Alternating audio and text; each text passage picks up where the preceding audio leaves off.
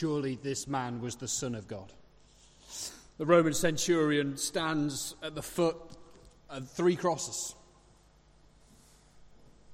And he looks up at this first century Israelite man.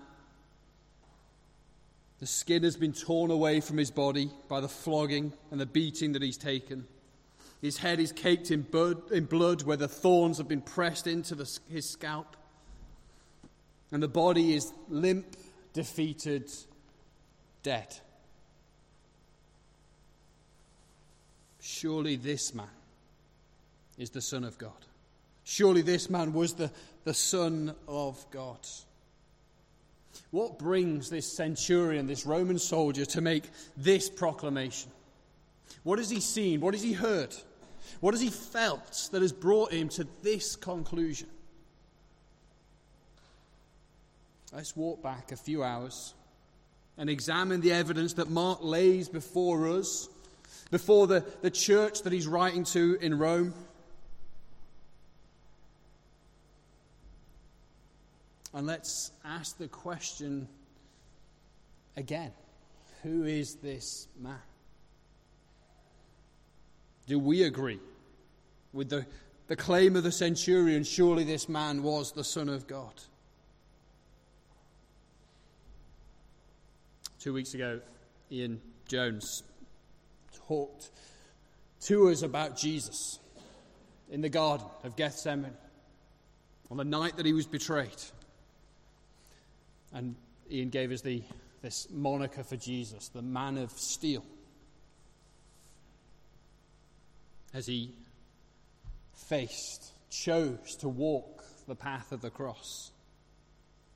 I'm going to steal and alter Ian's moniker for Jesus, because the Man of Steel is also the Man of Stone, the Man of Silence, and the Man of Suffering.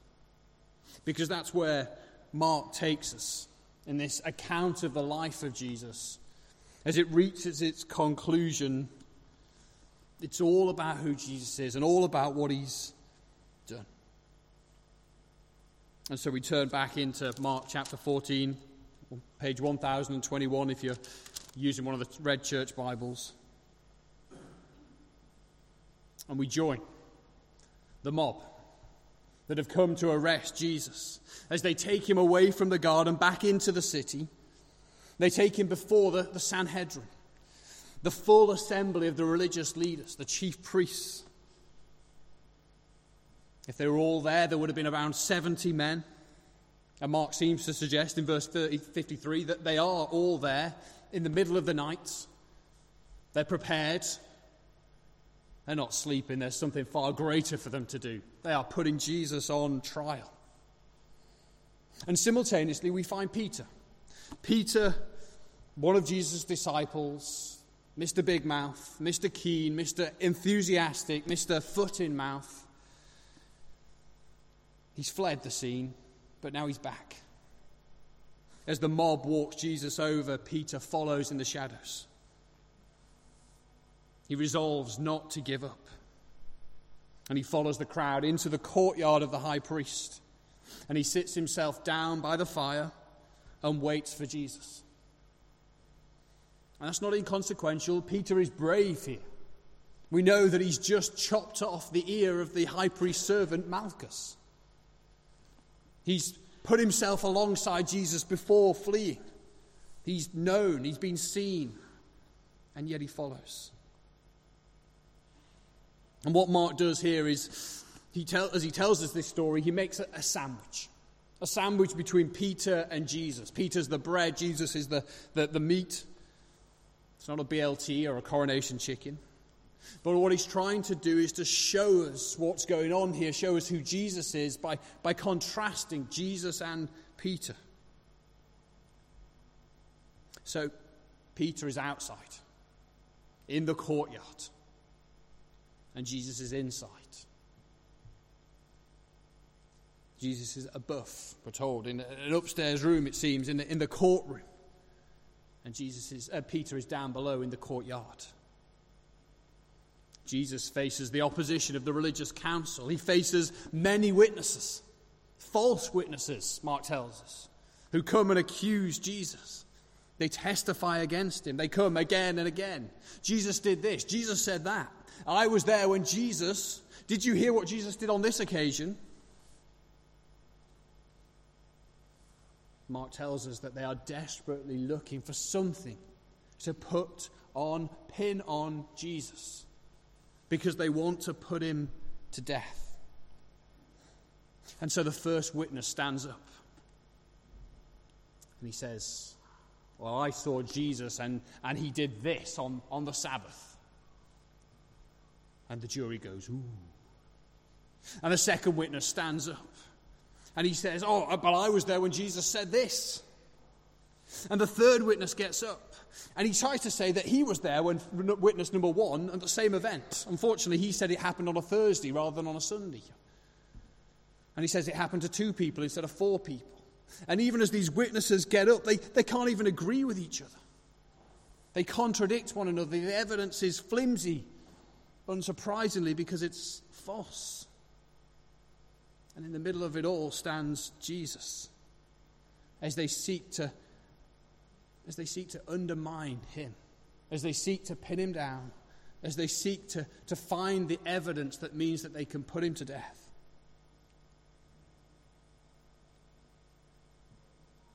And it culminates with the high priest demanding of Jesus, aren't you going to answer?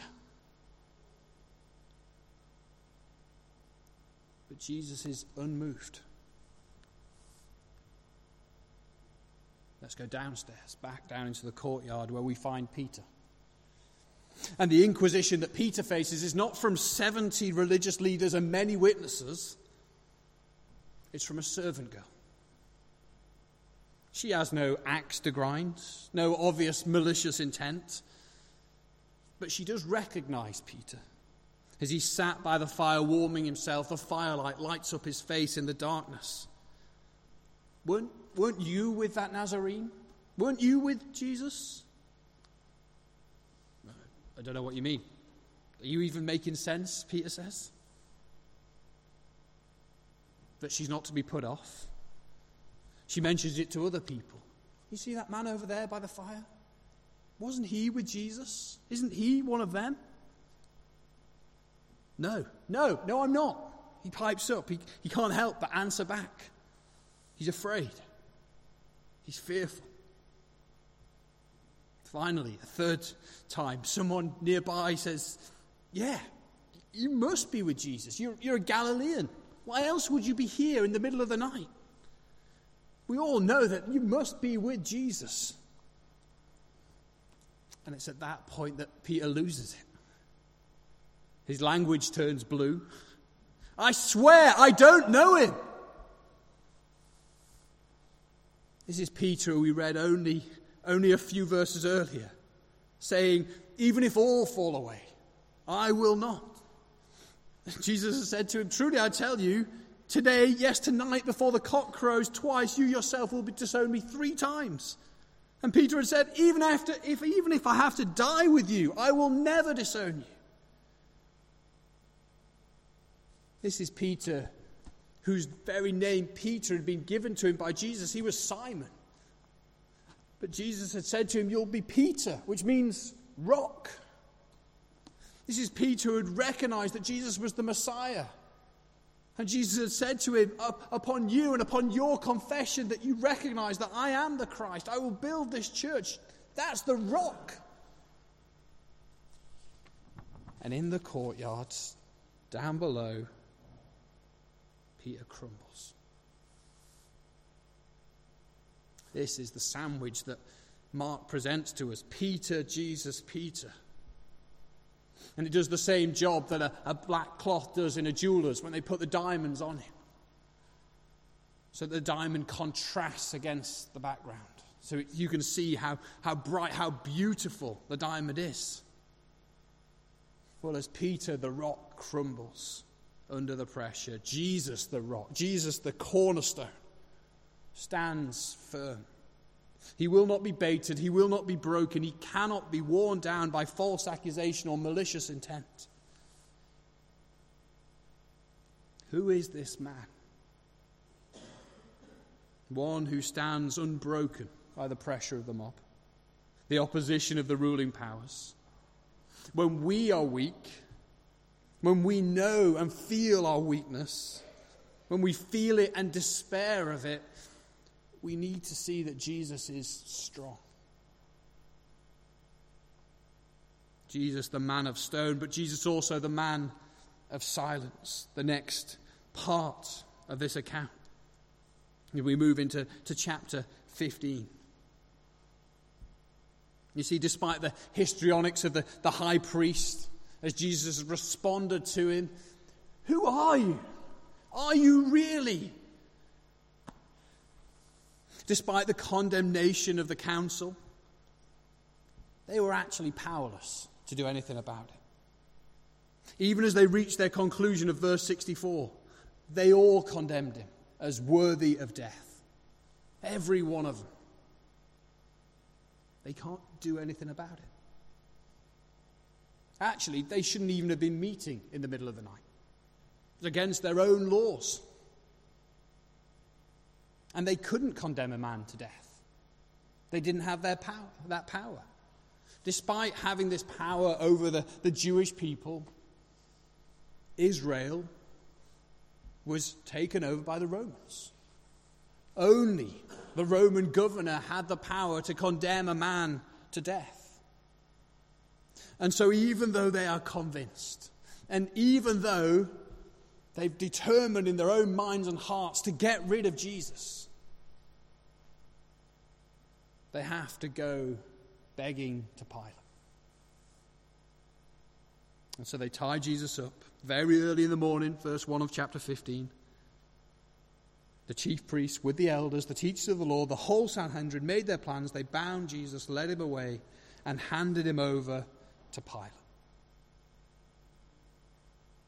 Who is Pilate? Pontius Pilate, says one of the commentators, he sums it up like this: was a man who lusted for celebrity and status, who put his career before everything, including people and principle. He'd climbed the ranks. He's now in charge. And Pilate interrogates Jesus. Are you the King of the Jews? Are you claiming lordship? Are you challenging my authority in this region? Jesus simply says, "You said that, not me. You said that, not me." And Pilate says, look at verse 3, the chief priests accused him of many things. So again, Pilate asked him, "Aren't you going to answer? See how many things they are accusing you of." Then they come. Jesus said this. Jesus claimed that. Jesus did this. And Jesus says nothing. I don't know if you know how hard it is when somebody is making false accusations against you just to not just immediately bite back. It's all within me. That's all I want to do. If somebody says something that's not true of me. No, that's wrong. No, I can prove it. Let me tell you. No. And Jesus says nothing.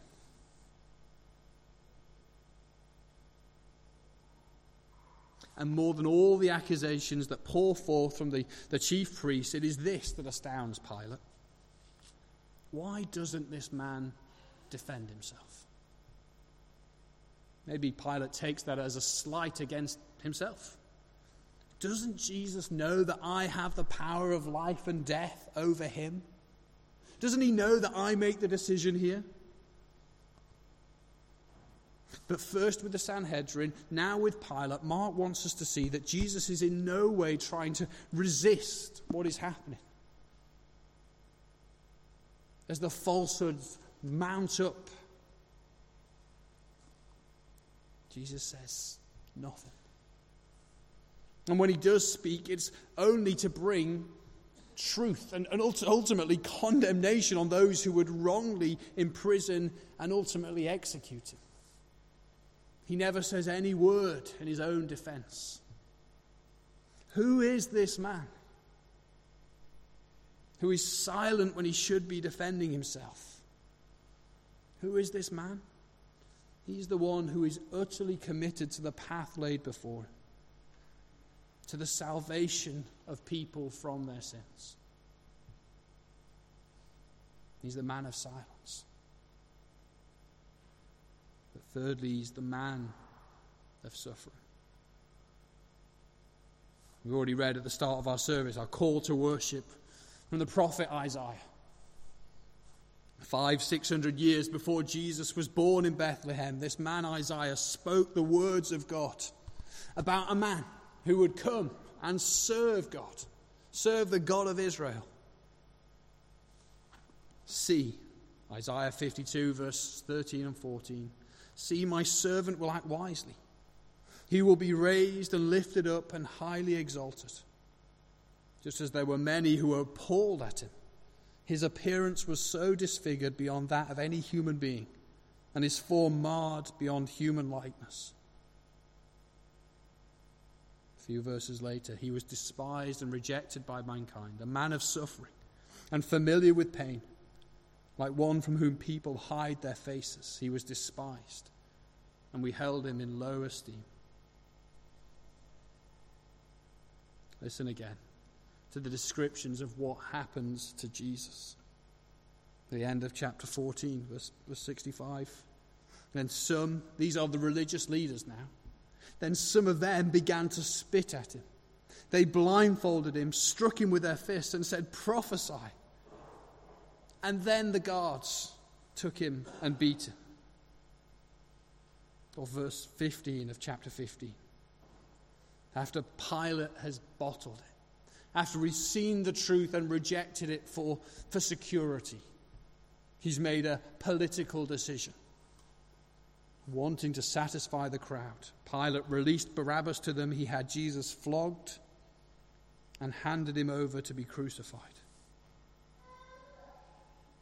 When he's been flogged with the leather whips with the bits of bone on the end of them that would dig into the skin and rip the flesh and the muscles with every stroke. And then 15 verses 17, this is the guards now. They put a purple robe on him. They twisted together a crown of thorns, set it on him, and they began to call out to him, "Hail, King of the Jews!" Again and again they struck him on the head with a staff and spat on him.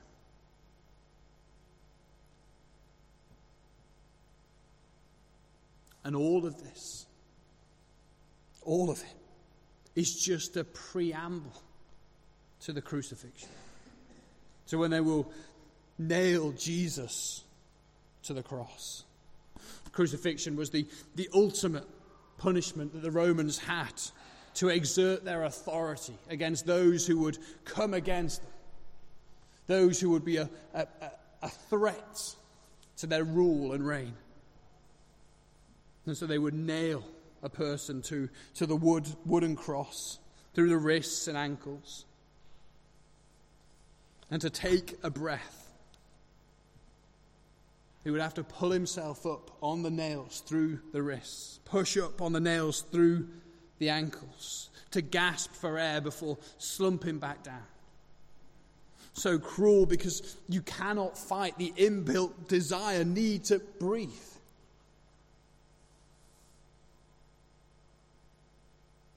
And so for a few times a minute, for hours on end, Jesus dragged himself up by his flesh, by his bones, raging against the metal, pinning him to the wood just so that he could take another breath. Who is this man? This man who could save other people from illness, from disease, even from death. But who chooses not to save himself. If he can command a storm to be still, if he can call back a man to life from the tomb that he's been in for 4 days, if he can cure disease, surely he can come down from the cross, cause the nails to come out.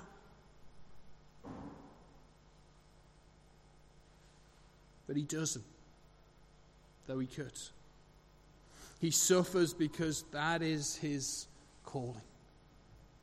And he suffers not for his own wrongdoing. As Mark brings to our attention again and again, they can find no fault with him, though they're desperate to.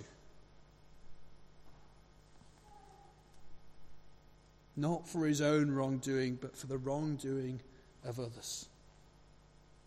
That truth that is exposed throughout each of the trials. There is nothing against Jesus. Who is this man? He's a man of suffering. Suffering for others. And so we return back to the centurion. How is it that he comes to this conclusion? Surely this man was the Son of God. Well, we end where we started.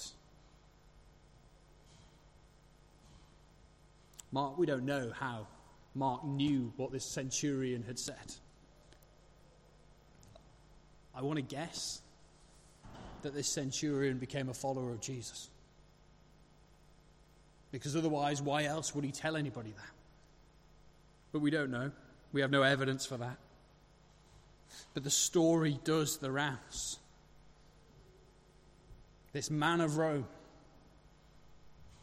not a lover of Jesus, not a follower of Jesus, maybe somebody who was completely unaware of Jesus up until this point, recognizes that there is something divine about this man. Do you remember how Mark started his account of the life of Jesus? Let me encourage you to turn back just a few pages. Let's read it together. Page 1002 if you've got the Red Church Bible.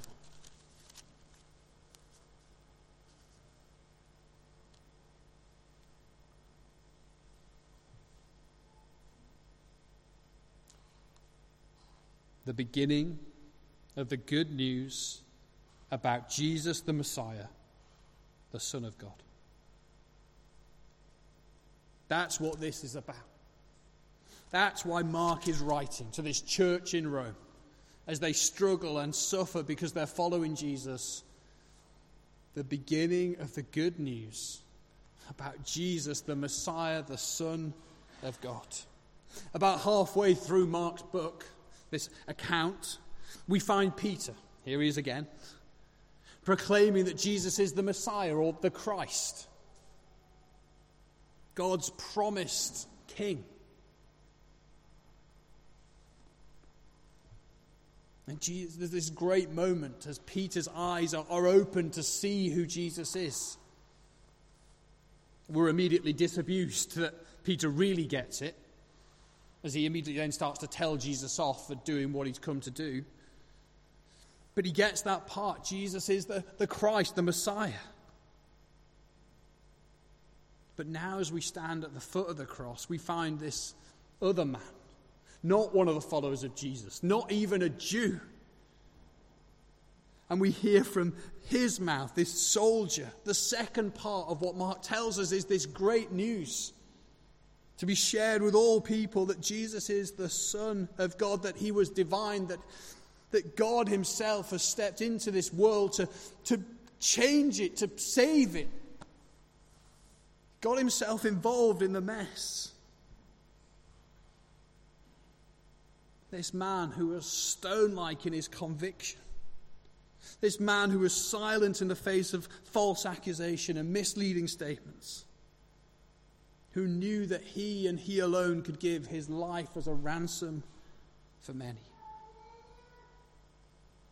We don't know how much of what's gone on before the centurion would have seen or heard. But he's there at the cross. And he sees the mocking claims of the chief priests. He can't save himself. He saved others, but he can't save himself. He hears their taunts. He hears the taunts of the two criminals that are crucified with him, one on his left and one on his right. But he also sees the witness of creation. Because as Jesus is nailed to the cross, a darkness descends upon the land for 3 hours. This is no eclipse. This is a recognition by the very world that God has made that that darkness is here, that judgment has come. And nobody could have failed to have seen it, let alone this soldier, as he stands there overseeing the execution. What is it about this man that means that the very world recognizes that this is wrong? And he hears the cry of Jesus from the cross. My God, why have you forsaken me? That this man, differentiated from the other two, not by being more impressive, but by his recognition that this is God at work. This man who everybody around recognizes has done nothing wrong.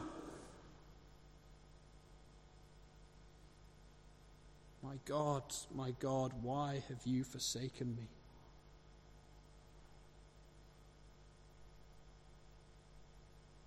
And then Jesus cries out one last time. Mark doesn't tell us, though the other gospel writers do, what he says in that last cry. He breathes his last. Normally a crucifixion would take much longer. It was designed to spread out the agony. But Jesus is in control, not the nails, not the cross, not Pilate, not the soldiers, nobody else. Jesus is in control. Even as he dies. The man of suffering, the man of sorrows, who suffers not for his own sins, but for ours. Let's go back to Isaiah 53. Surely he took up our pain and bore our suffering. Yet we considered him punished by God, stricken by him and afflicted. The centurion would have likely have seen many deaths. But it's this one that stands out. Greater emotional, mental agony than the physical pain. That this man could control the circumstances, not be controlled by them. Surely this man was the Son of God.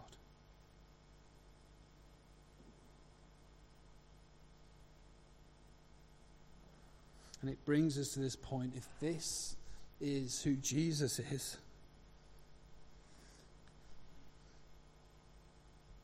Mark wants us to get to this point to say it should have been me. It should have been me.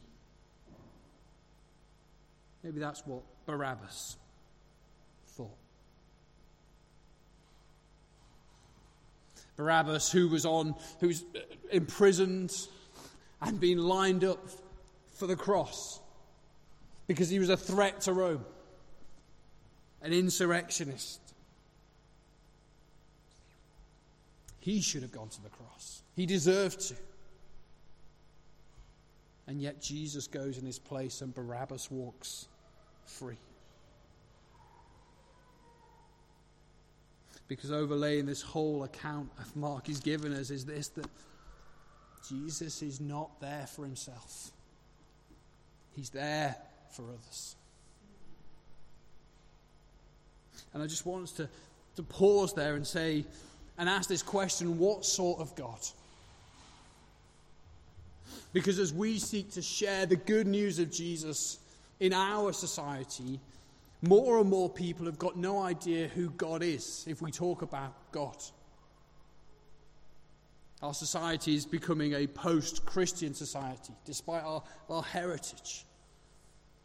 And we want people to know that there is a God of love, a God who's reached down into this world. But what sort of God are people thinking about if we just use the word God? Well, this sort of God is what we want to point people towards. The Jesus God. What is God like? What is the centurion see, maybe even glimpses of? That God is a God who loves others, who serves others, who could implement and exact his authority and rule, but instead serves and cares and even dies in the place of those who rightly should be rejected.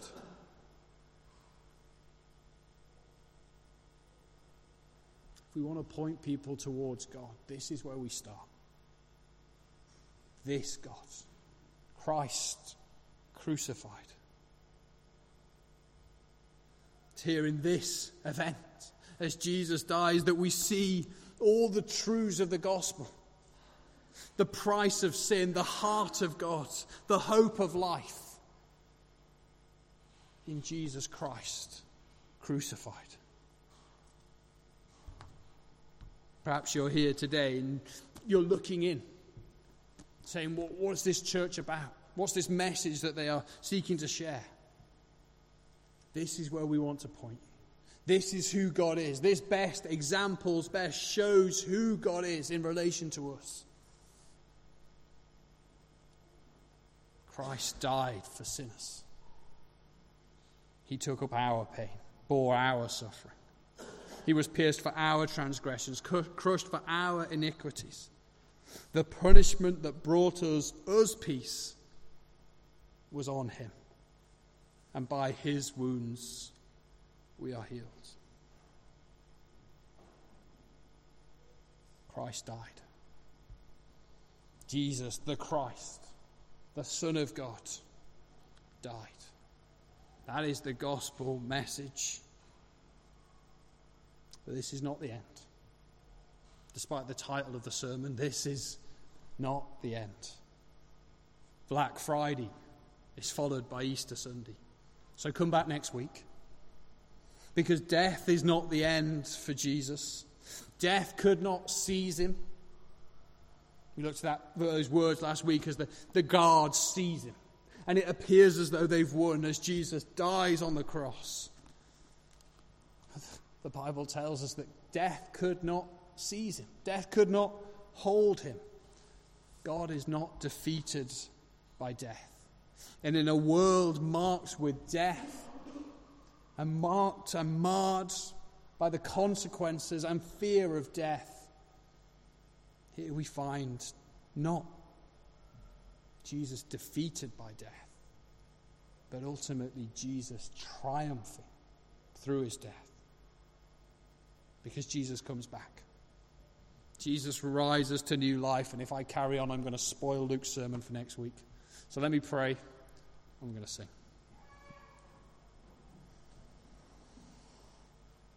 Who is this man?